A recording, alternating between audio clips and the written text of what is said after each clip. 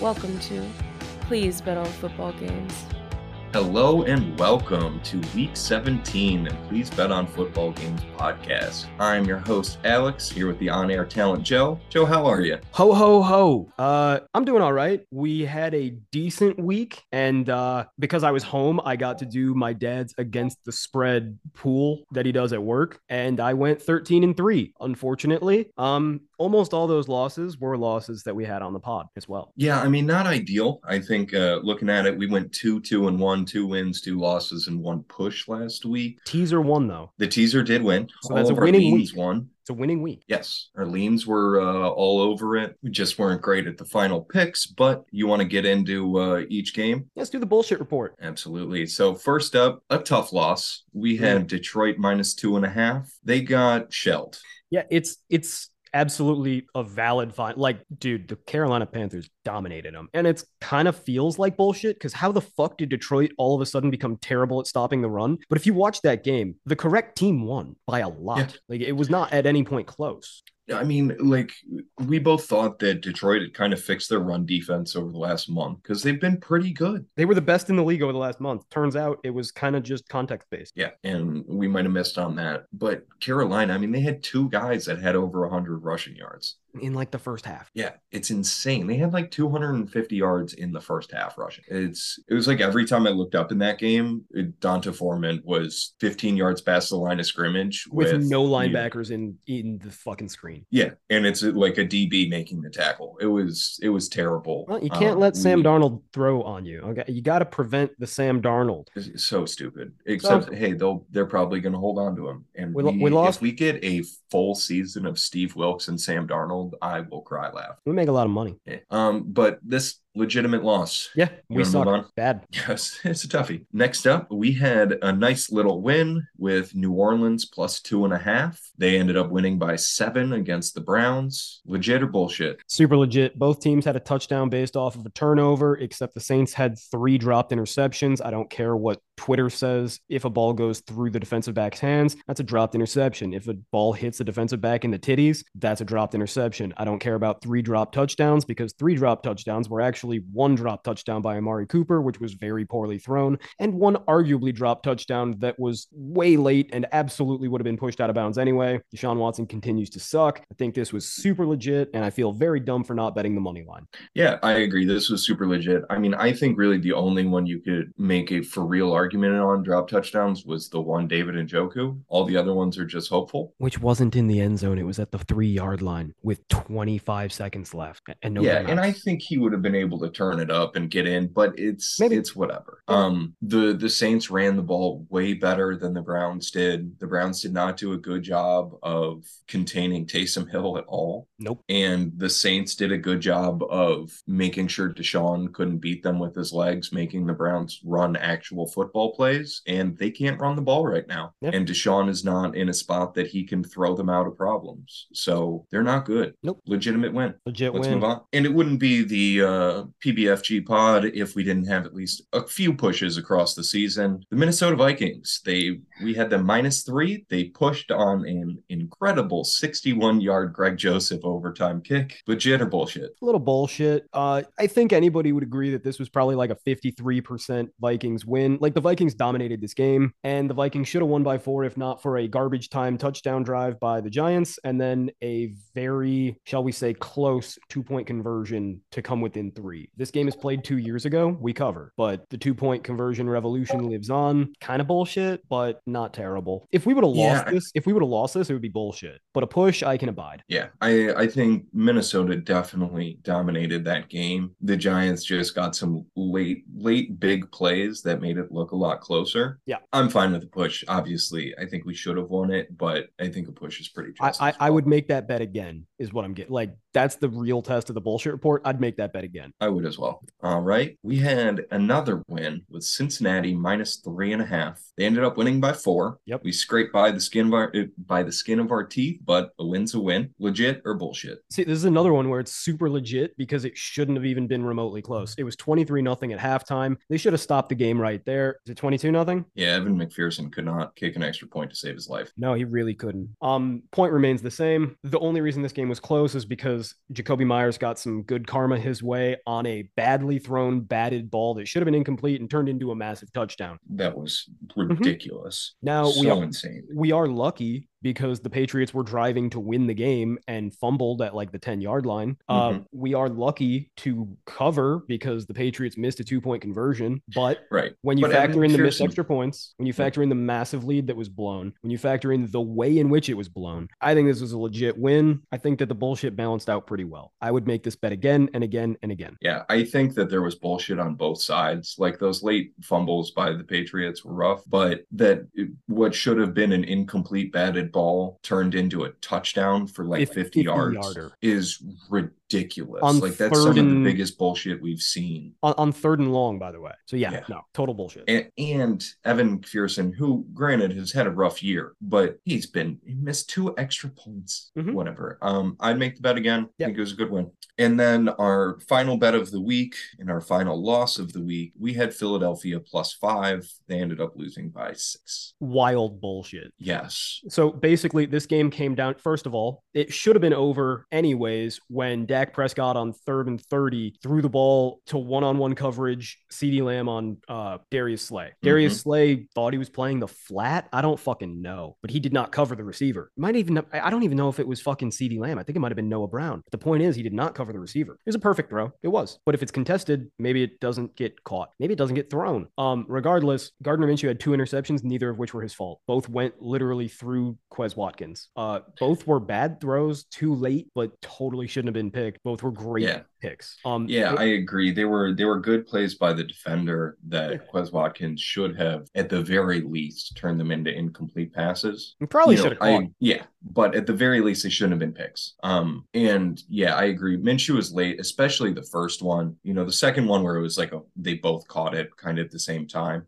That's more legitimate. But the first one was late. Like that one, I was kind of like, you got to be better than that. Bad throw, but shouldn't have been picked. And then 2 fumbles off of hook and handoffs. And the only reason I could say like maybe this is a little bit legitimate is this is the negative of a backup quarterback. Yeah. And the way the new CBA is, where backups really don't get any snaps throughout the season, and get very few really even in the preseason, because they're just so limited in how many the entire team can get. So maybe that's an issue that we need to talk about and will be a little prescient or a little bit important in some of the games for this upcoming week. So maybe that's the negative of a backup who, even though we think is close in talent, you still have to account for the chemistry. I'll fucking say it. Gardner Minshew was better than Jalen Hurts. It's just, like people like to talk about Deshaun Watson and the rust factor.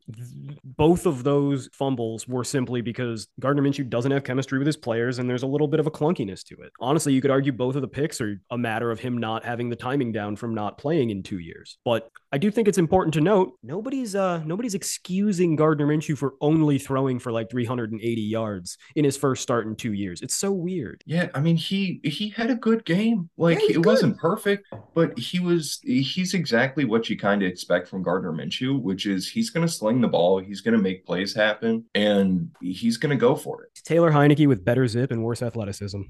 Yeah, I think it's a really good comparison. He's a little bit cooler too, though. Taylor Heineke. Heineke's pretty cool, dude. He gets Jordans, but Minshew's on a special level. So I think we end up with a little bit of bullshit because they lost the turnover battle 4-1 in crucial times, and also that 4th down play that ended the game. If AJ Brown was looking, I think he could have caught that ball. Yeah, I know, it really was, and like I understand he was trying to just get to the spot because he was, initially 5 yards out of the end zone. I totally understand why he would have given up on that play, but if he didn't, he might have won the game. Yeah, I think he just was trying to get to, the end zone, and I don't know, because he didn't look for the ball. No. But he was like right in the area. So I don't want to say he gave up on the play because he turned up and went for it, but it was strange. And maybe lost hope is the better way. Yeah, I think that's nice. I mean, that's that Darius Slay touchdown, and we might need to talk about him moving forward too, because I've seen some stuff that over the last like month and a half, he's been like bad. Anytime he's asked to do anything, but he's Marcus Peters at this point. He's good at playing zone. He's got great instincts and good ball skills, but you don't want him in man. You don't want him running. Yeah, because his grades, and again, like grades need to be taken with big old grain of salt, but a lot of different metrics have him as being like on the lower tier of all cornerbacks in the league right now. Yeah, I take that with salt. But yeah, no, I hear what you're saying. I mean, we've been saying it. The Eagles are a little bit of a falling star. And honestly, I think if Jalen Hurts starts that game, they lose by 20. The falling star thing is going to be, granted, I think with Lane Johnson out until the second week of the playoffs. I do really like Driscoll, though, their backup. I really like him. Yeah, and that line is so good, but They're God, so Lane deep. Johnson's incredible. I think their backup offensive line is better than like the Falcons' offensive line. They might be, but Lane Johnson is probably the best right tackle in football. Definitely their best player. Yeah. And I mean, I had seen something. I'm sure that this number has changed, but like halfway through the season, maybe even more than that, he hadn't given up like a pressure. Yeah, no, that makes. I think last year he didn't give up a sack. No, yeah. Yeah, so he's truly insane. Mm-hmm. But that will come into to impact that team. I don't know. I think it's a little bit of bullshit because 4-1 on turnovers and fluke turnovers. It's not just that they were 2 picks. It's not just that they were 2 fumbles. It was we fucked up a handoff. It was I threw it at the hands of the receiver and it went through them into the fucking defensive back. Like, come on. Yeah. So I think that one's light bullshit. You want to talk about some games? Let's get some games. Heck yeah. Week 17.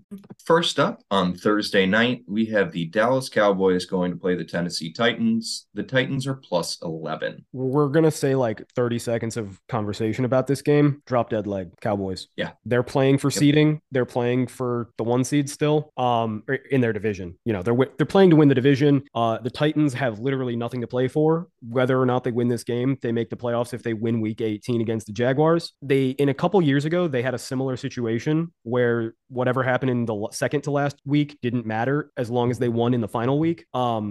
They benched Derrick Henry to give him rest. In this game, they don't have Ryan Tannehill. They know they're not going to have Ryan Tannehill. They're going to need to run the ball. I would expect that Derrick Henry actually gets a blow here. And Malik Willis is one of the worst. I don't even want to call him a quarterback, but he's one of the worst quarterbacks I've ever seen in my life, to the point where I can't even grade him or consider him in my all-time rankings because he does not belong on a football field in a D1 college. Who's been better so far in their limited action, him or Desmond Ridder? A bullet to the back of my skull. No, Ridder by a mile. And Ridder is terrible. Like, it's not Ritter's even at least had some nice throws. Ridder is a quarterback who's very bad at quarterback. Malik Willis is a bad wide receiver playing quarterback. It looks identical to when Kendall Hinton played quarterback for the Broncos a few years ago. It is identical. Like, he is confused by the fact that he's supposed to get a snap and drop back. He can't get to the reads. He can't get to the pressures because simply holding the ball in 2 hands with people slowly rushing him freaks him out. He is not a quarterback. I would not trust him to play for Alabama right now. I would not trust him to play for fucking Northern Illinois right now. He wasn't good at Liberty. He was not good in a D2 school with Hugh Freeze, an elite play caller, surrounded by the last chance U of college football, because they had dudes from everywhere who had just like done a couple crimes and needed to go to a heavily religious conservative school because that makes a lot of sense and it's totally not selling out. We talk too much about this game. Cowboys are a leg. They should be in every fucking game you bet as a parlay leg. Because I said that, somehow they will lose, but I have literally already used them in parlays for 2 of my bets this week. Q 4 picks by Dak and Malik Willis running for 200 yards. Yep. All right. Well, let's move on to Sunday. Woo! First up, we have the Arizona Cardinals going to play the Atlanta Falcons. The Falcons are minus 3.5. I'm not touching this game because part of the reason why I don't want to rank Malik Willis in my all-time quarterback rankings is that Streveler. It's not Streveler. Streveler now plays for the Jets. Streveler and Trace are in that genre. They're the same type of guy. Ooh, really, really good clip would be if I cared enough to go find Alex Trebek saying genre, get back. This game is going to suck ass. Desmond Ridder sucks ass. Both of these teams have completely given up. I think at some point the Falcons are going to start to realize that their coach butt-fucked their season because Marcus Mariota starting the last 2 weeks has them securely in first place in this division, which is fucking bananas. But yeah, pass. Not going to fucking touch this game. Yeah, this game is gross. I have nothing to add that you haven't said. Let's move on. I just want to reiterate that Desmond Ridder sucks ass and Marcus Mariota, justice for Marcus Mariota. Say his name. Yeah, I will say Desmond Ridder had like a couple nice throws. Much better. Last game. Much better. Yeah, and I'm much taller than most ants. Not all. Yep. Fair. let's move on. Next up, we have the Carolina Panthers going to play the Tampa Bay Buccaneers. The Bucks are -3. I mean, this is for the division. It could be. It is for everything. It was just announced today that Byron Leftwich is fired at the end of the year. Really? I didn't see that. Well, it's one of those is expected to be. But like, come on, he's fired. They're going to stick with Bowles. I mean, Todd Bowles has done a lot of shit to really make you confident that he's going to be a great head coach one day. All those losing seasons, the general mouth breathing on the sideline, looking like a skinny Lovie Smith, coaching like a skinny Lovie Smith. It's all what you want. Dude, he's been terrible. He set black people back 50 years. His coaching performance. I don't know about all that, but nope. He's the KKK of coaching, dude. It's Florida. To do that bad as an affirmative action hire in Florida, you couldn't draw it up worse. Anyway, as bad as he is, they are also getting Ryan Jensen back soon. I don't know if it's this week or next week, but that helps a lot considering they're down to their fourth string or their fourth best left tackle because Wells is hurt, Donovan Smith is hurt, Wirfs is hurt, but still playing. And now they're on a guy named Walton, not the owner of Walmart, but Brandon. He's terrible. He is less powerful than most tight ends I've ever seen, with all the athleticism of a dead cow. It's going to be rough. Brady looked rough last week. It's tough to say if all year it was very clearly the Buccaneers are fucking up and Tom Brady looks fine. The last 2 weeks, ever since he allegedly ostensibly broke his wrist on his throwing hand, he's not looked the same. He is late on balls, but he also doesn't have the same drive and zip he used to. There's something wrong with Tom Brady. It could just be that he doesn't give a fuck. It could just be that he's old and worn down. It could be that he was tired because he's not good in late games.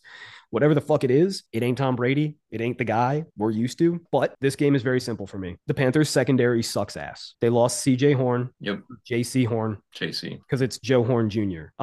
Which I never knew. I didn't know that until this moment. So they lost him and they are down to CJ Henderson. See, the problem is the initials are all just fucking going rampant. And Keith Taylor. I like both of these players. They are young and, shall we say, need seasoning. Like, they're project players, both of them. I like both of them, but CJ Henderson's very agile. He needs to learn how to play football. Keith Taylor is really long and has really good instincts, but he needs to figure out a way to limit the fact that he is slow. Jeremy Chin should not be playing safety. I've been saying it for years. He's a terrible safety. I said it before the draft. He is not a safety. He is a linebacker. He is athletic Kyle Hamilton. Yep. You got to play him the same way the Browns use JOK. And unfortunately, the one drawback to switching from Matt Rule to Steve Wilks is that Wilks plays Chin as a slot corner and a safety instead of as a linebacker, which Rule did. All this to say, people are going to be open. People are going to be wide the fuck open. And despite how terrible the Bucs offensive line is, as currently constituted, Panthers don't really rush the passer either. So the Buccaneers are going to be able to throw the ball. It's going to be really tough to run, but the Buccaneers can't run on anybody. So it literally doesn't matter. It's amazing. It's like your weakness is such a weakness that people who are good against it don't even affect you because you can't get worse than like 2 yards of carry on first down. It literally doesn't get worse. So fuck it. Maybe there's a chance that the Bucs are so fucking stupid that they're like, this is a really stout run D. We got to get away from it and throw it over the top. And they finally stumble into a decent game plan. Now, on the other side of the ball, we know that the Panthers can run pretty well. Yeah, but they can't pass. Yeah, they can't pass at all. And the Bucs, their rush defense is not awful. They got some big boys up there. It's not what it was, but Akeem Hicks is still Akeem Hicks. I mean, well, no, he's not Akeem Hicks, but he's still a good player. Vita Vea may play, he may not.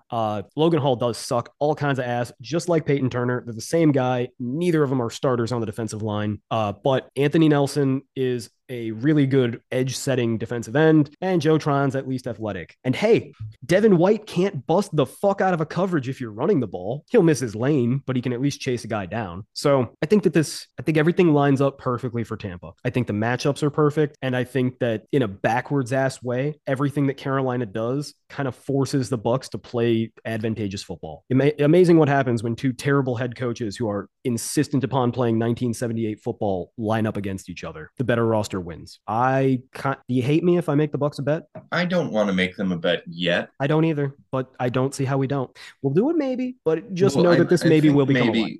But it probably will end up in the card. But it's early. This is what, the fourth game we're talking about? Yeah. Third game.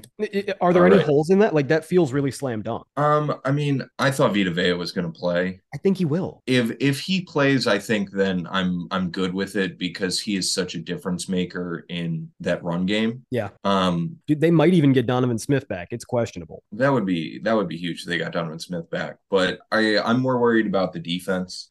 Because if you can stop the run against the Panthers, you're gonna win. And if Vita Vea is in there instead of Logan Hall, that's a humongous upgrade. Yeah. Even just in how you have to game plan to attack that defense. So if he's not playing, I'm less sure about it. But if he is, then yeah, I'm fine with. I say we add it. All right. First like All right. Tampa Bay -3. Mm-hmm. There we go. Moving on. Next up, we have the Chicago Bears going to play the Detroit Lions. The Lions are -6. And I can't stop puking on myself. I don't want to bet this game at all. I lean Bears. We just saw what a power run game did to the Lions. I don't expect that it will happen again, but it could. I don't think either defense gets a stop ever. And I just don't want to lay 6 points with the fucking Lions because every time everybody buys into the Lions show us that they're really not great. It's just that the NFL kind of sucks. Now, granted, this is the week they'll win by 24 points. Yep. Because it's definitely that those pussy dome teams from Detroit don't know how to play in the 40-degree weather and They've never been outside. Carolina. But now that they're back in their safe zone at the comfy 62, I don't know. I don't want to lay 6 with the Lions either, especially after we saw from them last week and that maybe their defense can't stop the run and it was just bad teams. And Justin Fields might not be able to pass, but goddamn can he run. Yep. Although I think we pass it. The Bills did have the novel idea last week of spying Justin Fields with Matt Milano, and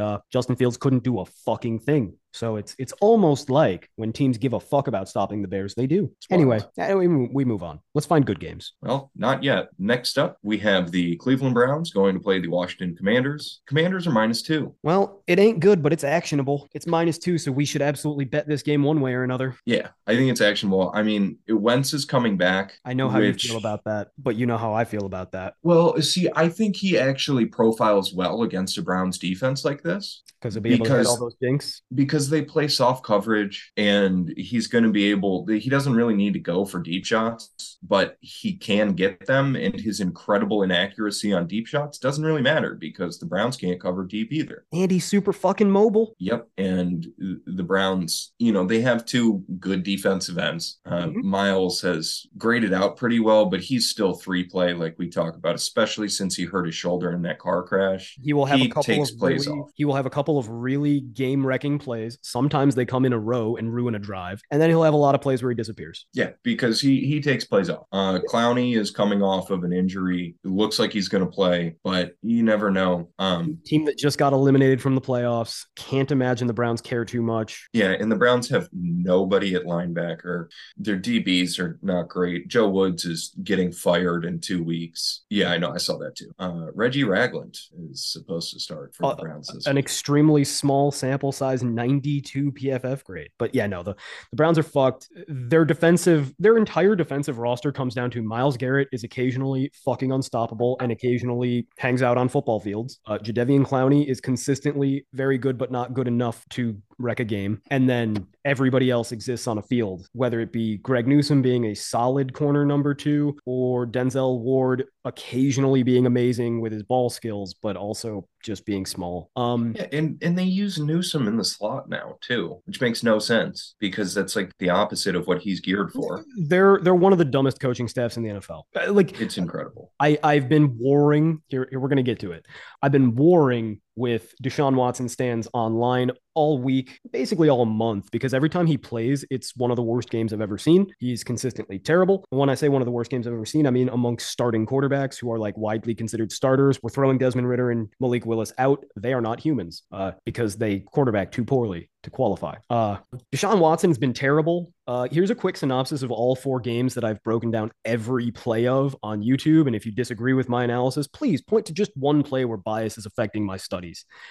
His head doesn't move. You watch the fucking film, you watch the all 22, the coach's film, so you can literally see his eyeballs, the tight copy, his head doesn't move. His eyes don't move. He stares at the guy that he picks pre-snap, and he's not even good at pre-snap reads, so it's usually not even the right fucking guy. It's typically just Amari Cooper. Stares at that guy, doesn't move his head, doesn't move his eyes, doesn't manipulate anybody, doesn't go through his reads, and then throws late, and typically not that accurately. He's bad. It's really bad. Now, if he can't produce to some extent against this secondary, put him out to pasture. Like, actually, like, sign him up to go running with the Bulls, and then, oh no, he wore red on accident. Who could have seen this coming? Maybe take him hunting for quails with your good buddy Dick Cheney. Anyway, like this has nothing to do with the fact that he's a rapist. He's just bad at football. Big Ben was a rapist, but he was pretty good at football. So I talked about the football because I'm only a lawyer when I'm being paid. The Browns have nothing to play for. They've been inept on offense. They can't even run the ball anymore. And they're certainly not going to run the ball against the Redskins, who now have Chase Young back. And even if he's not what he was supposed to be, even if he had a really bad second year in the NFL and he's been hurt, he's still a freak athlete. You're still not going to move him off the ball. Excuse me for burping while I fucking broadcast, but I don't see how the Browns win. I don't see how the Browns could care to win. And we've got a Redskins team that's playing for their lives. The Washington they're playing for the Yoffs. Forgot. I looked up the weather. It looks like it's going to be sunny, 50s, high of 60. It's going to be perfect football weather. And that does scare me a little bit in this matchup because I agree the Browns will not be able to run whatsoever. They've been struggling to run the ball for the second half of the entire second half of the season.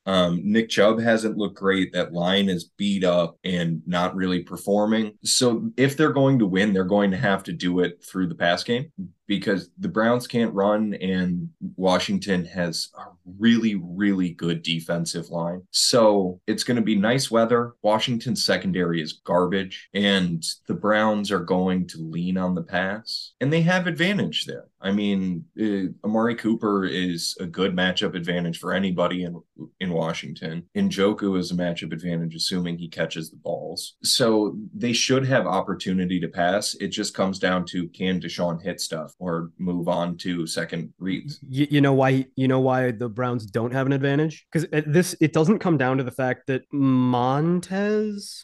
have Montez Sweat rather than Josh. Josh is in Philly. Yes, they're not even related, or they're cousins, but like separated and they didn't know.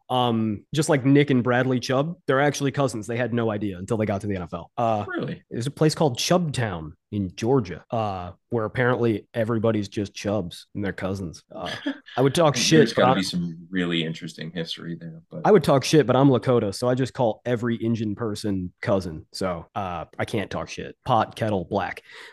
It's not so much that Montez Sweat and Chase Young are necessarily awesome defensive ends. I think they're both good, not great, but they are awesome athletes. They're very fast. Why does this matter? Deshaun Watson has 2 plays. He's had 2 plays his entire fucking career. Go back to Clemson. He's had 2 plays. Play number 1, throw a deep ball to a streaking, I guess Kenny Stills or Will Fuller. In this case, I guess Amari Cooper, but that's really not even his game. Or throw a jump ball to Nuke Hopkins. Literally just Nuke Hopkins, nobody else. Clemson and Houston, Nuke Hopkins. Play 2, and the play he prefers, the play that he made his name on is, it's man coverage. I've got time in the pocket. I'm going to bail out of the fucking pocket anyway and roll to my right because there's a wide receiver running parallel to me. I'll create an artificial high-low read and play monkey in the middle with the one defender covering that receiver. You can't bail out of a clean pocket as easy when you got 2 extremely fast defensive ends who will chase you down. So my bet is that one time in this game, Watson does his little high-low monkey in the middle bullshit and he gets sacked and fumbles. I think that's going to happen. Additionally, Deshaun Watson hasn't gone a game without putting the ball in serious harm's way. Just last week, he had 3 dropped picks against the Saints and a pick that also got picked that was just a bad throw and didn't deserve to be picked. So I think that Watson's going to turn the ball over. I don't think that he can process. I don't think that he can handle the dinks and dunks that Kevin Stefanski wants him to run, even if it is an advantage because this this Commander secondary is bad and plays soft. I think that Watson is not good enough to take advantage. Yeah, I mean, I think that's very plausible. I mean, he's played, 4 games now? And the most they've scored in any game is like 17, 13, something like that. On offense, it is 13. Yeah, insane. 4 games. And they've been against bad teams. Houston, they scored 3 points or 6 on offense. Against Houston, 3 or 6 points. One of the 2. Forget which.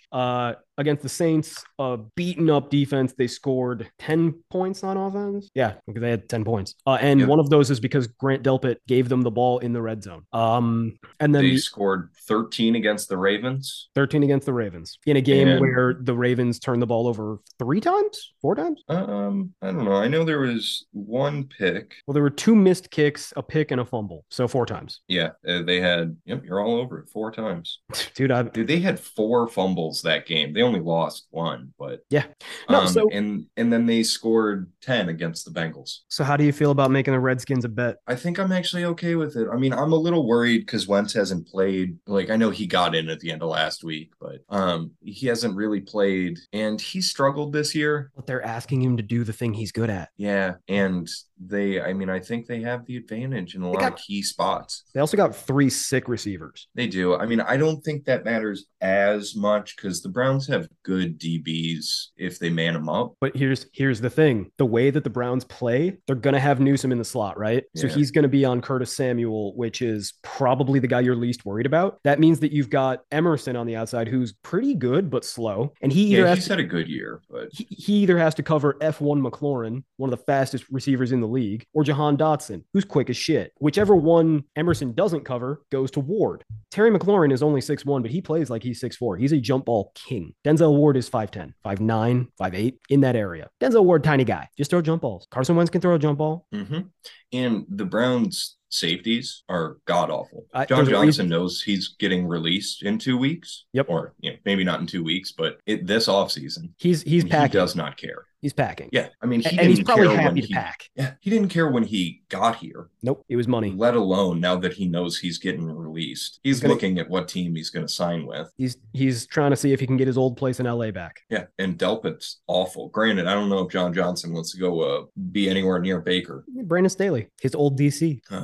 That would be so fitting for them too. Derwin James just gave himself a traumatic brain injury. They need a safety. I can make that joke because he did it to himself. He did, really did. He All right. he tried to kill that guy. And then he killed himself. And then he fucking couldn't get up. Oh god, it's fucking morbid to make fun of. But he literally couldn't get up because he headbutted a dude in the shoulder as hard as he could for no reason. The play would have been a loss if he fucking hugged him.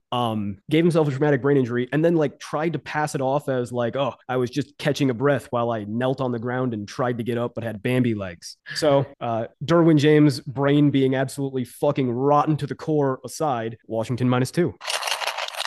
Absolutely. By the way, this is just a fun little thing. The Commanders are 7-7-1 this year. Mhm. They're also 7-7-1 against the spread. How often does that happen? Like at the end of the year where their record is the same as their spread record. Ain't that some serendipity? Especially with a tie. Right? Like they tied. And they're still whatever. I agree. Let's make it a bet. We're gonna bet on Deshaun continuing to be shitty. Yeah, that is the handicap, is basically Deshaun sucks and the Browns no longer care. Yep. All right. Let's move on. Next up, we have the Denver Broncos going to play the Kansas City Chiefs. The Chiefs are -12.5. No. Yeah, we don't need to talk about this. I mean, you could do Denver as a leg, but I mean, Kansas City. Kansas City is don't I was do about to Denver as say, a let's leg. chill the fuck out here.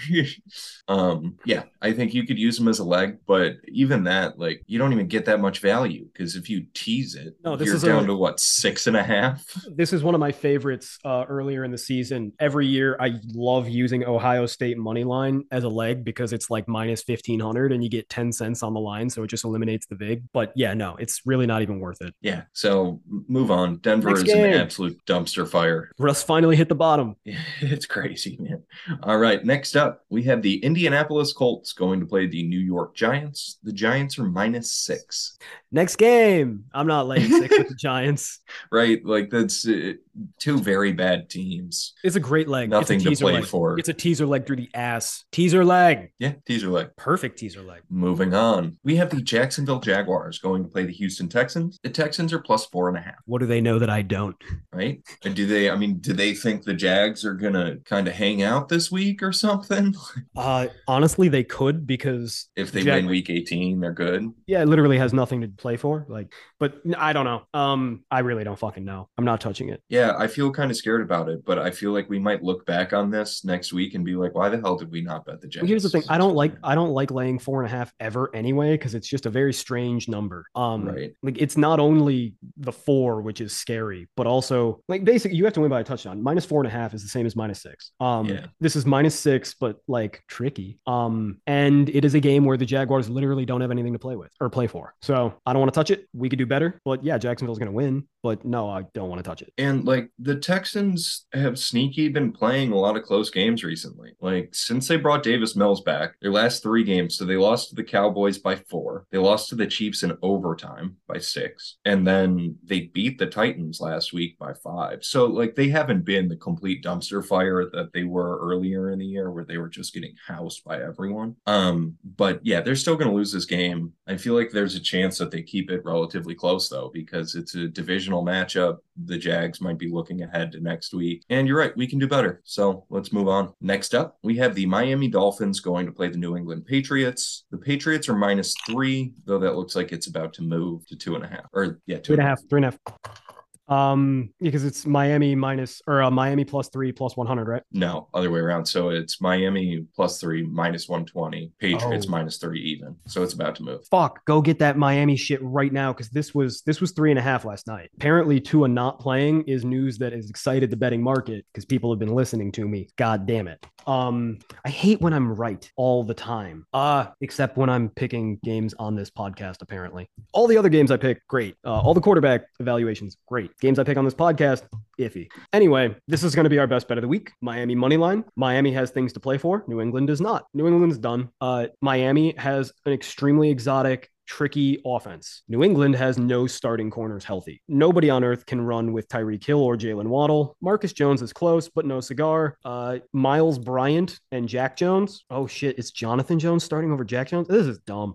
Okay, yeah, the Patriots are fucking dumb on defense. They're not going to fucking stop shit. Teddy Bridgewater's an upgrade from Tua. He's going to have all week to practice. We've seen Teddy Bridgewater play in 2 games prior to this. One was against the Vikings, who are a much, much better team than the Patriots, and we've seen that play out head to head. The Vikings absolutely deserve to, or the Dolphins absolutely deserve to beat the Vikings on the road. Some last second tipped ball interceptions and fluky bad luck ruined that, made it a 3-point game. Against the Bengals, Teddy Bridgewater came in cold, and despite the fact that Tua had dug him a hole with 2 interceptions already, Teddy Bridgewater led the Dolphins on almost a win. Yeah, the only reason that I'm going to say like where I'm not like 100% best bet, though I do think we make this bet, is because it is a backup, and the chemistry issues that we talked about when we were doing bullshit report earlier can come in. Like, yeah, he's got all week. Totally true. But it's still tough when you've only played 2 games this season, not even 1.5. And we've seen a lot of the effects of backups not having the chemistry with guys, from handoffs to little picks. Even with Teddy in those games he came in, you saw what happened in some of them where he just didn't have the chemistry with guys, and it led to some issues. So that's the only thing that scares me. But straight up matchup, I mean, this is perfect. In a vacuum, like assuming no rust for Teddy and everything is cohesive, I would say that this should be Miami -7. Yeah, I could see that. I think -6 at the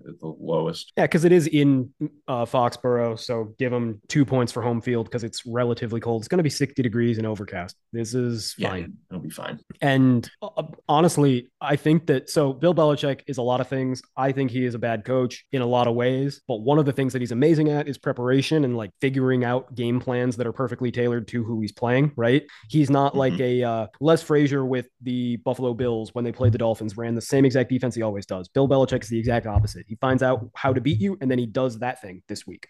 It's why he values versatility in his players. I think that's going to bite them in the ass, because the way you beat Tua is just by dropping zones, because you know that Tua is a coward who can't process and has a weak arm.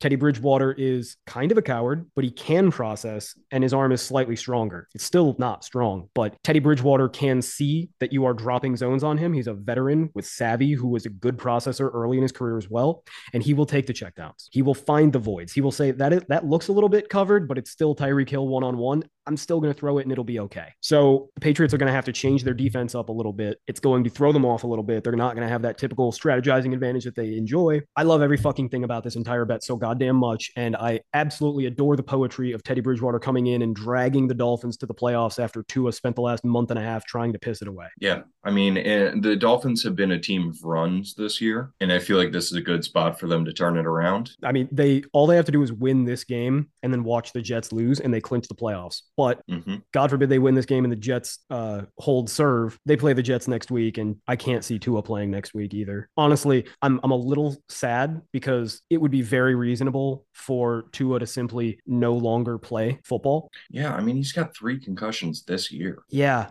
Like it would be very reasonable for him to walk away from the game. And I would be a little frustrated if people blamed his failure on head trauma rather than him always sucking forever. It sucks when that happens. Like I'd rather the guy stay healthy and prove to the world that he simply isn't a caliber of human that is high enough to play in this league rather than getting hurt and letting everybody wonder. All right. Well, I don't think there's anything else to say about that one. Ready to move on?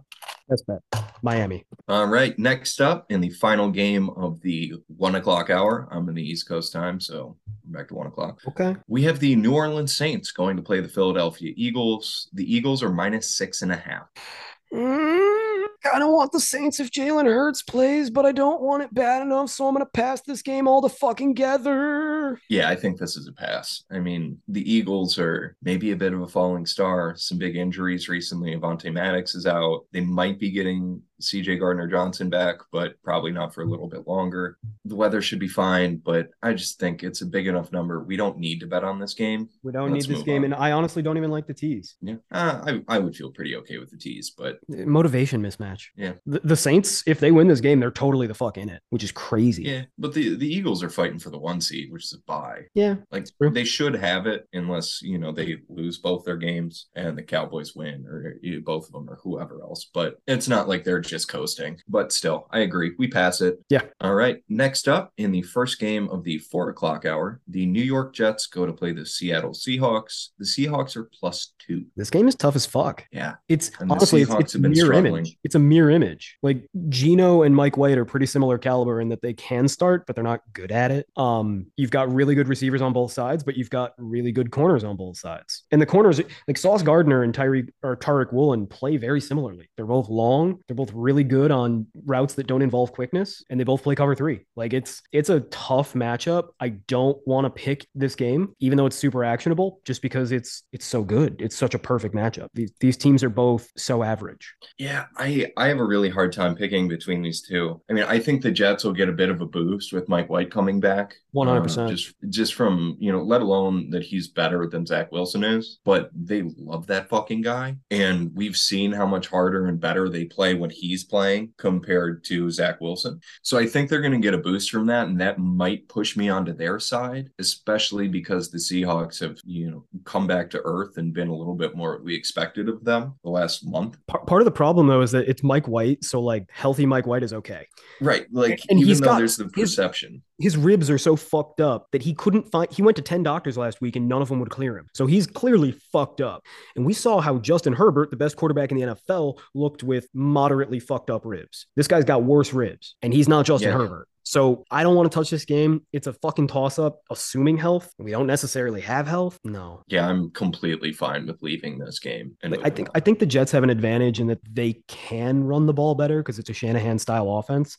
And, well, not even better, just they can run the ball better than average, and the Seahawks cannot stop the run at all. Whereas the Seahawks run the ball pretty damn well, regardless of which of their 4 legitimately decent or better running backs are playing, because they seem to take one in the first round every other year. The Jets are just much better at stopping the run. So a lot of analysis to say, let's go to the next game. Yep. All right. Next up, we have the San Francisco 49ers going to play the Las Vegas Raiders. The Raiders are +10. So it's tough not to bet on the team that's catching double digits and has the better quarterback because Jarrett Stidham is great. I don't know if you caught this. While we've been recording, the Raiders sat Derek Carr. They sat him? Yeah, they're benching him. Like he's not secretly hurt. They straight up sat him? 2 days ago, Josh McDaniels said we need better play from the quarterback position, and today they benched him for Jarrett Stidham, who I think is very good and probably the best backup in the NFL. Up there, one of the best backups in the NFL. But Derek Carr's gone. I wonder where he goes. Oh man, that'll be quite a. They're gonna get Brady or Baker. That would be. McDaniels loves Brady and Baker. I don't want to see Baker go to that team though, because their offensive line is atrocious. Well, you say that, and I agree. But what if they add things? I mean, if they get 3 offensive linemen this offseason, not out of the question. They have a relatively high first round pick. So, but I feel like there are not a lot of offensive linemen free agents. No, because that position group is getting thinner and thinner every year, so it's harder to get people. And a lot of guys that might have gone to free agency have gotten re-signed already. This is off-season podcasting. Yes. I don't know, man. I understand now a little bit more why it's +10. I don't think you can bet on this game. they might murder Jarrett Stidham because Bosa is having an insane year. Yeah. And that defense in general is just everywhere. Yeah, and they're going to run the ball all over a bad Raiders rush defense, and they're going to limit the possessions because they just want to get out of there healthy. The 49ers clearly win this game. I don't want to tease it because I do think Jarrett Stidham's really good, and he will have a little bit of a surprising game. I think the market's misvaluing him completely. I don't think that the drop-off from Derek Carr to him is actually significant. I think that it's like a point or two. And I think Derek Carr is an above-average quarterback. But yeah, the only fun thing to say about this game is that the Raiders got jobbed last week by Christ. They should have caught balls, and those balls turned into interceptions. That sucks, but it is what it is. They should have won that fucking game. I would have won my dad's office pool if I did, or if they did, rather, but I can't bet it. I can't tease it either way because I could see the 49ers winning by 20, but I could also see the Raiders keeping it close. So I'm not touching it. Next game. Yeah, let's move on. Next up, we have the Los Angeles Rams going to play the Los Angeles Chargers. The Chargers are -6.5. The Rodney King Bowl, the battle for Los Angeles. That is a Rage Against the Machine reference. It's a great album. It's a great band.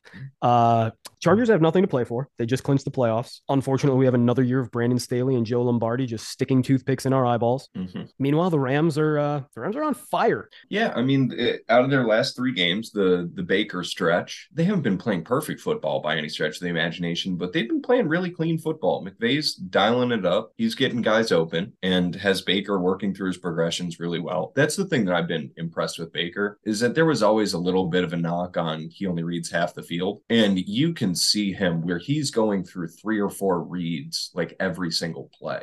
I think it's really fucking funny, by the way, that the knock on Baker in Cleveland is like, oh, he only reads like 2 or 3 of the routes per play. And now the knock on Deshaun Watson is like, he literally looks at one guy. Like, I would be so grateful to just watch a quarterback who gets through half of his reads, because between Tua and Deshaun Watson, it's a lot of not that. I need to start making videos on better quarterbacks. Positive. It's positive. They're more fun. But earlier you mentioned they're not playing perfect, the Rams. Baker Mayfield kind of did last week. He had a really good week. Now, it was not perfect, but it was damn near. It wasn't perfect, and it wasn't even necessarily there weren't that many highs, but like he had 7 positive throws. 2 of them were great. One of them was the touchdown to Higbee where he's getting lit up, and there was even a roughing the passer or something on that play, and he still threw a fucking absolute dime. He also had a deeper throw to Higbee that set up the first touchdown.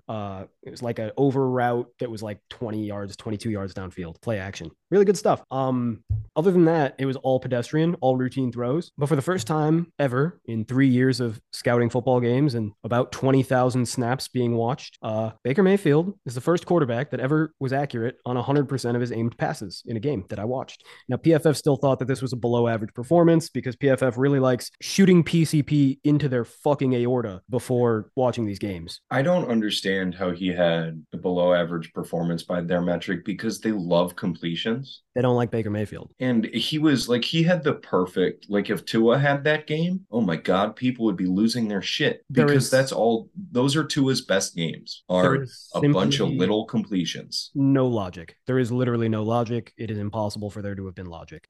That's okay. I don't really actually care, because I saw people arguing with me like, Baker Mayfield actually still sucks. Look at his yards per attempt with the Rams. I'm like, yeah, it really sucks how in the last 3 weeks of being in this offense, he's had 3 weeks of being really good, like having 7 yards per attempt and being good. It's a little absurd. It doesn't matter. Let's get to the game itself. Exactly. Last week, Baker was perfect on aim passes. Part of the reason is because the Broncos were playing not soft, but softer coverage, and he was just progressing really well, like you said, and checking it down where it's applicable and being early on his reads and being in rhythm. Just smart, accurate football. Drew Brees style football. It's not ideal. I'd like to see more, but can't knock it. People always ask me on my videos and shit, like, what if somebody makes 30 pedestrian throws but they're accurate on every single one? I say that's a C+. When they make 17 pedestrian throws and they're accurate on every single one, and they make 7 positive throws, that's an A+. They did everything right.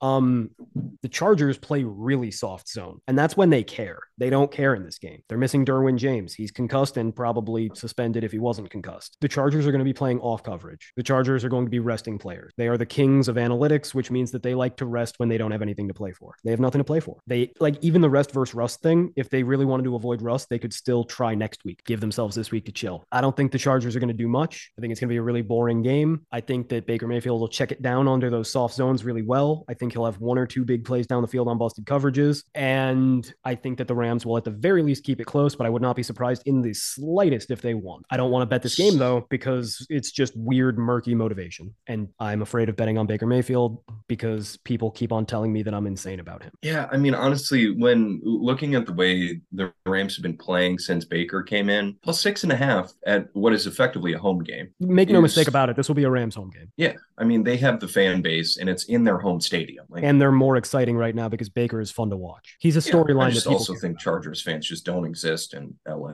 They don't. Or really anywhere except San Diego. Yeah, there's some in the OC, but that's it. And so 6.5 I feel like is a good spot. So I wouldn't hate taking the Rams here, but they're still a bad team that I don't really want to bet on. Like their defense could give up 40 points at any moment, in my opinion. So I think we just leave it, move on to our final 4:00 game. Yeah, unfortunately, I think that's the best way to go. All right. Next up, we have the Minnesota Vikings going to play the Green Bay Packers. The Packers are minus 3.5, though that's about to go to 3. Vikings plus 3.5. Lock it in. I don't fucking understand. Yeah, I mean, the Packers were losing that game last week until Tua got another concussion and then really couldn't fucking play. Like, he wasn't playing well. No. And then couldn't see straight or remember what the play was. Listen, even I'll admit, dude, Tua got worse after the concussion because I've never seen anything that bad. Absolutely. I mean, he said in the interview he called the wrong play at one point because he couldn't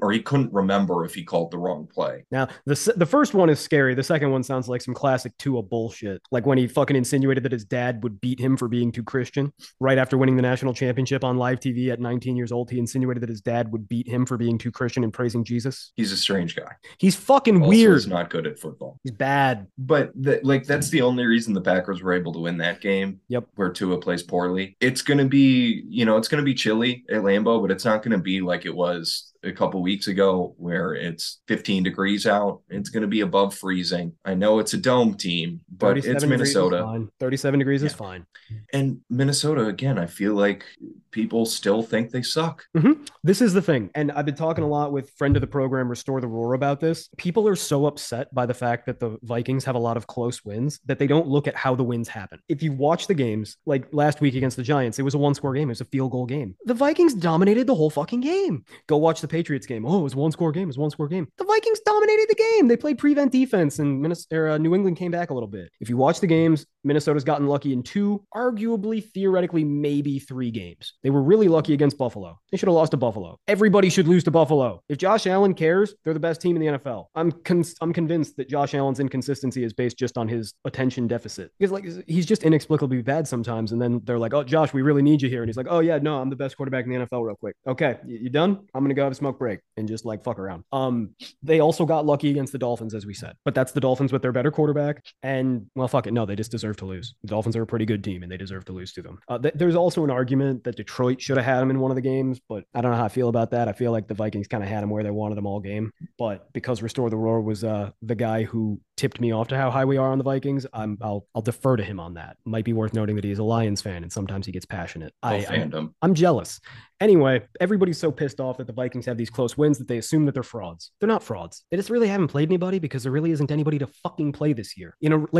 Last year, the Vikings are like a 9-10 win team. They're a nice team that makes the playoffs and they're fodder for one of the elite teams in the first round. But this is a bad year. There's like 2 or 4 good teams, depending on how you look at it. Like it's San Francisco. It is the Bills when Josh Allen cares. It is Kansas City most of the time, but not always. And it is either the Bengals or the Eagles, but like both teams have their flaws. Minnesota's fine. Minnesota's a fine team, and everybody's just overreacting, saying that they are overrated and they are lucky. They won on a 61-yard kick. It should have never been that fucking close. Should have been a touchdown win. So I think that the market is devaluing the Vikings for reasons that have nothing to do with actual football and everything just to do with the way that their bets have been going. And therefore, I think that the the Vikings have value from a theoretical standpoint, like a market standpoint, on top of the fact that I think they are the better team that has value on the field. So real quickly, and then I'll pass it off to you. I think the Vikings have a better quarterback because Aaron Rodgers continues to suck. He continues to try to turn the ball over. He's not consistent. He's very arrogant, taking bad sacks and throwing downfield when he should just be taking first downs. And Kirk Cousins has low-key been pretty fucking good this year. He's had a couple stinkers like he always does, but Kevin O'Connell's really spoken to him. I don't know what the fuck it is, but Kirk Cousins has like the second highest graded game of the season this year, like 3 weeks ago. Yeah, he's been playing well. I mean, that whole offense, and you have to give a ton of credit to Justin Jefferson and Cobb for working it out, because Justin Jefferson is simply unguardable right now. Well, and because he's so unguardable, it encourages Kirk Cousins to do the thing he never really wanted to do, which was have some balls. And then when he has balls throwing downfield to Justin Jefferson, it gets him in a mode of like, oh shit, I can use this whole third level of the field. I can do that to other dudes. I can hit KJ Osborne, who's really fast. I can find Adam Thielen. I can throw to TJ Hawkinson because the defense is so spread out. Like Justin Jefferson is so much more valuable to this team than simply being awesome when the ball's thrown to him, because not only does he stretch the field and spread out the field, but it enables Kirk to feel like a man. Like actually, it is emboldened Kirk, and emboldening Kirk changes the way defenses have to play you. And this is a Green Bay team that loves soft zone. We saw it week 1, and it's not going to change. Both of these teams love soft zone. Aaron Rodgers is going to throw deep into that soft zone because he can't help himself. And that's how you get fucked up. Meanwhile, the Packers are going to continue dinking and dunking under this soft zone, and it's not going to be consistent enough. Okay.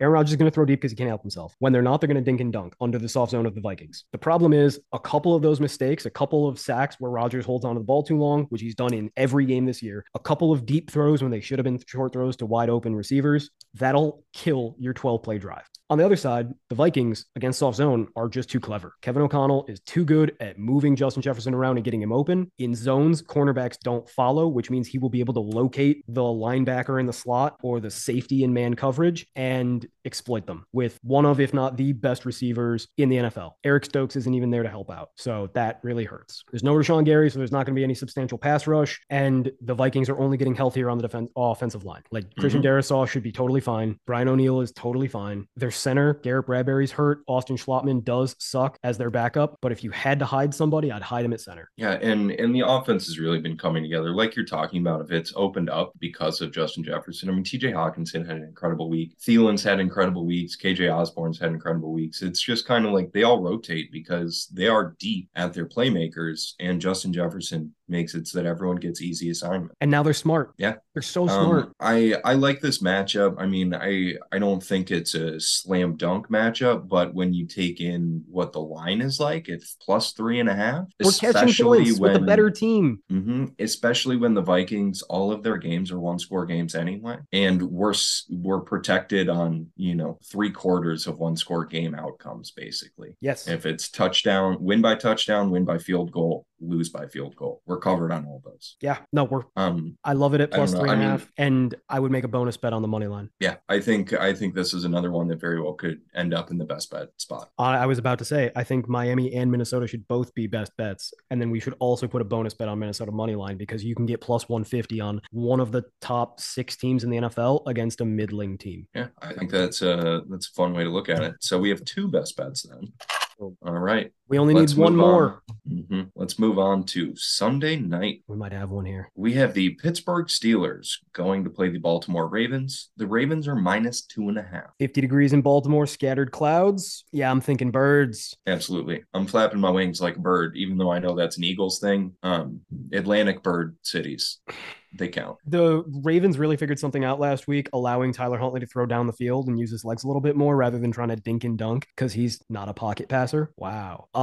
There's also a decent chance that Lamar comes back. I don't care. I don't think he plays. I also don't care. The Steelers got lucky as fuck last week, and it's not going to happen again. It happens against teams that they have some sort of like coaching advantage or something like that. They also had the Franco Harris motivation game and the cold against a team that's from Las fucking playing Vegas. This is a cold weather team against a cold weather team in a rivalry game. Both teams are kind of playing for their playoff lives. Motivation is going to be equal. Advantage will be equal. It's going to come down to the players, and the Ravens are better. Yep, I agree. I mean, the Steelers, their defensive line is always a thing to worry about, especially when you have a Ravens team that is built a little bit through controlling the line of scrimmage. Yeah. But they've been good on the offensive line still, and Huntley has settled in really nicely. Last week, it seems like maybe he got where he's developed some of that chemistry. They opened up the playbook for him, and the offense looked pretty good. Yep. I think they're in a good spot. The Steelers, their defense is still good, but God, that offense is bad. Yeah, and that's the other thing is Kenny Pickett didn't look good last week. He just looked fine. Yeah, and that's his ceiling. And that's exactly his ceiling. And it's only going to be harder against a Ravens defense that is confusing and talented. And they're going to play zones that trick Kenny Pickett. They're going to sit on things. They're not going to give him the easy underneath throws that he's used to.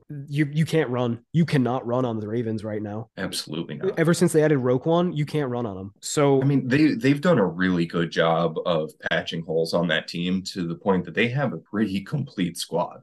Yeah, I mean, the biggest hole on their team right now is in the secondary because Marcus Peters went down, but they still have Marlon Humphrey. Yeah, and we know he'll force a fumble. And they still have the best free safety in football in Marcus Williams. So, we're laying what, 2? 2.5. Fuck it. I mean, what's our Monday? Oh, fuck, I love our Monday night game too. Okay, this is a maybe then. Fuck. The Steelers are so overrated, but it is tough to run on them. It is. But and I want JJ Buffalo. Watt can wreck some games. I want Buffalo. TJ Watt hasn't been that good lately. He's hurt. Yeah, but he still has that ability. Yeah. It's the same way Myles Garrett. Myles isn't the same, but just by how incredible they are, they can have a couple plays where they wreck the game. But wreck one drive that ends up being deciding. But I like Buffalo. Yeah, no, I do too. We can move on to Monday night. But this is the problem is I don't know which one I like better. Buffalo scares me because they've been playing like shit. They have, and Cincinnati's always liable to do some Cincy shit. And Buffalo doesn't have the corners to match up with the receiver. Can we officially move on to the next game? Well, maybe this one. Yep. And then, yep. Okay.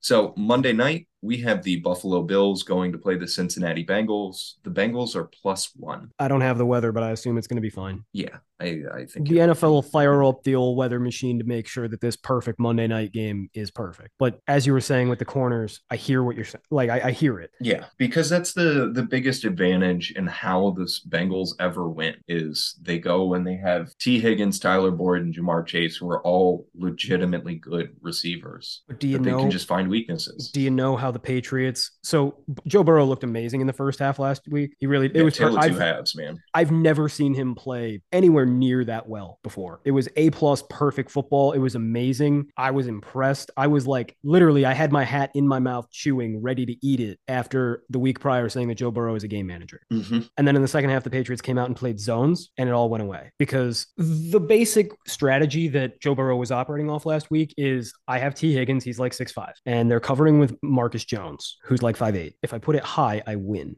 And then Jamar Chase just being Jamar Chase, doing Jamar Chase things, breaking tackles, finding voids in the second level of the defense. Outrunning everyone. Being good, being really good and smart and strong. Good in all the ways that aren't at the combine. But we know the Bills are going to play cover 2 out of nickel. That's it. So theoretically, if they can come up and tackle Jamar Chase, they'll be fine. And theoretically, if they have somebody who has the ball skills to hang with T. Higgins, they'll be fine. Tre'Davious White has awesome ball skills.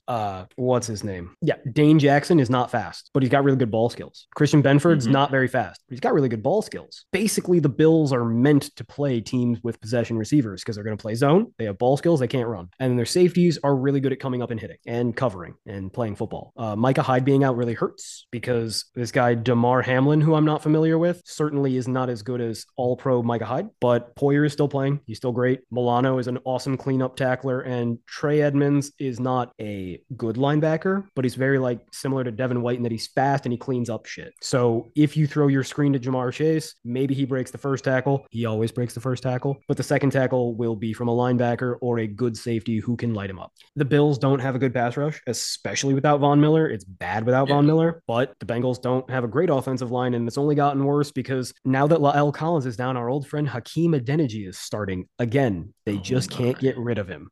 And losing La'el really hurts him because he's been good for them this year and a big part of like the cultural shift for him. Yeah, he's been up and down, but mostly, especially lately, very good. Yeah. And I think it brings that nastiness that they need. Shaq Lawson has a very funny picture on his PFF profile. And I think that just needed to be stated. I like the way that the Bills match up defensively against the Bengals. I think we are going to see some more regression out of Burrow. I think it'll be a very pedestrian game from him. If I had to guess, I'd say a C- because most of his games end up C- D+. The Bills are a team that'll take advantage of balls that are put in harm's way. And don't look now, but Joe Burrow has started putting the ball back in harm's way after being pretty clean all season. And when push does come to shove, the Bengals like to play a 3-man rush on defense. This is their thing. Drop 8, right? You want to drop 8 against Josh Allen? Yeah, exactly. Now you got White Cam Newton running right through your linebacker. So, because he is the best running quarterback in the NFL for my money, Lamar Jackson get fucked. Additionally, and again, because they drop 8 and play zones, it's similar to the Bills in that it doesn't matter quite as much. They really obviate the need for great defensive backs because they put so many on the field at once and ask them to do so little. But Stephon Diggs is going to be covered by either Eli Apple or Cam Taylor-Britt. Stephon Diggs. The Bills. I mean, I would bet that he ends up getting bracketed some way or another. Yeah, I mean, he will just by nature of having an 8-man drop zone. Yeah, but yeah, anytime he's on an island, he should be getting the ball. Exactly. And they will find ways to get him the ball. They always do. They will find ways to get Isaiah McKenzie the ball in space. Trey Hendrickson's playing with a broken wrist. Sam Hubbard's not playing, so there is going to be no pass rush. Josh Allen. Yeah, I mean, they have Hubbard as questionable, but yeah, they're missing a lot of guys. I mean, obviously, La'el Collins, Hayden Hurst is questionable, but it seems like he's gonna play. He's based off of what Zach Taylor is saying. He'll play.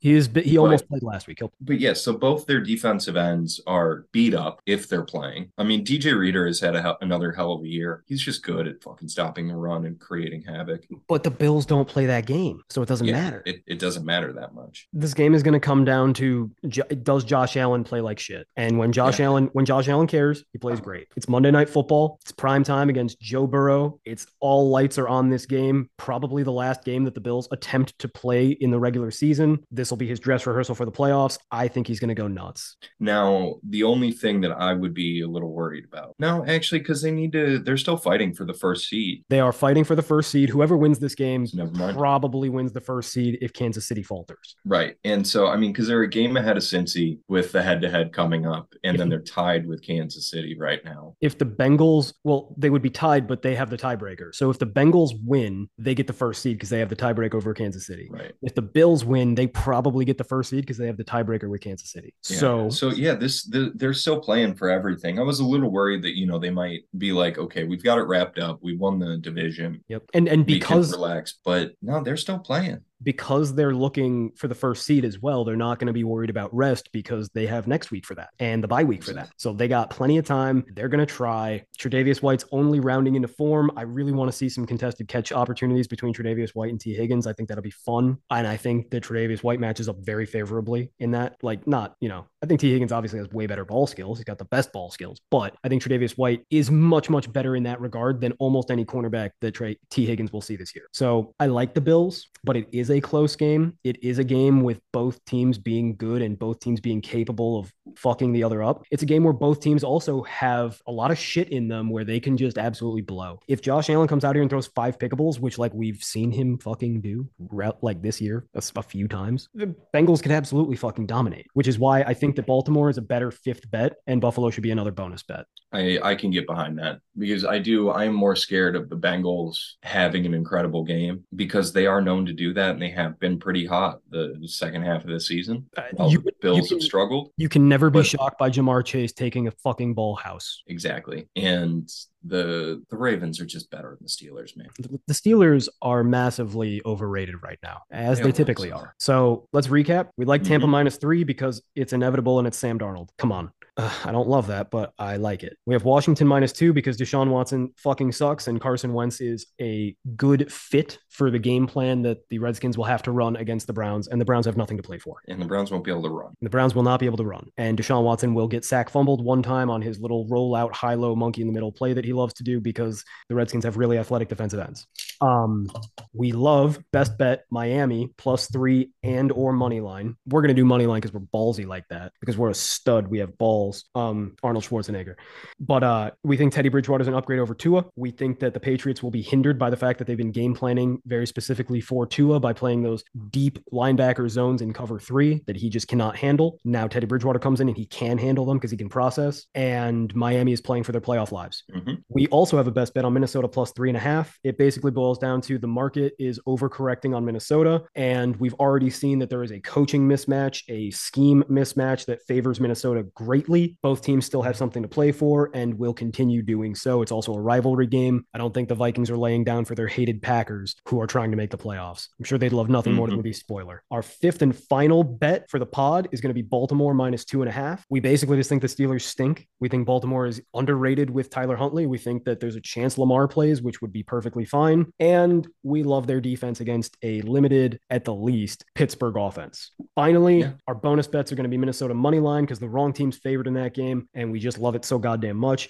And Buffalo -1.5 because Josh Allen's better than Joe Burrow, and we've got a cover 2 scheme that Joe Burrow has struggled with as recently as last time he was on the field. Hey, we don't even have to go with that. It's Buffalo -1. Fuck yeah. Cut that hook off there. We just need him to win. Yeah.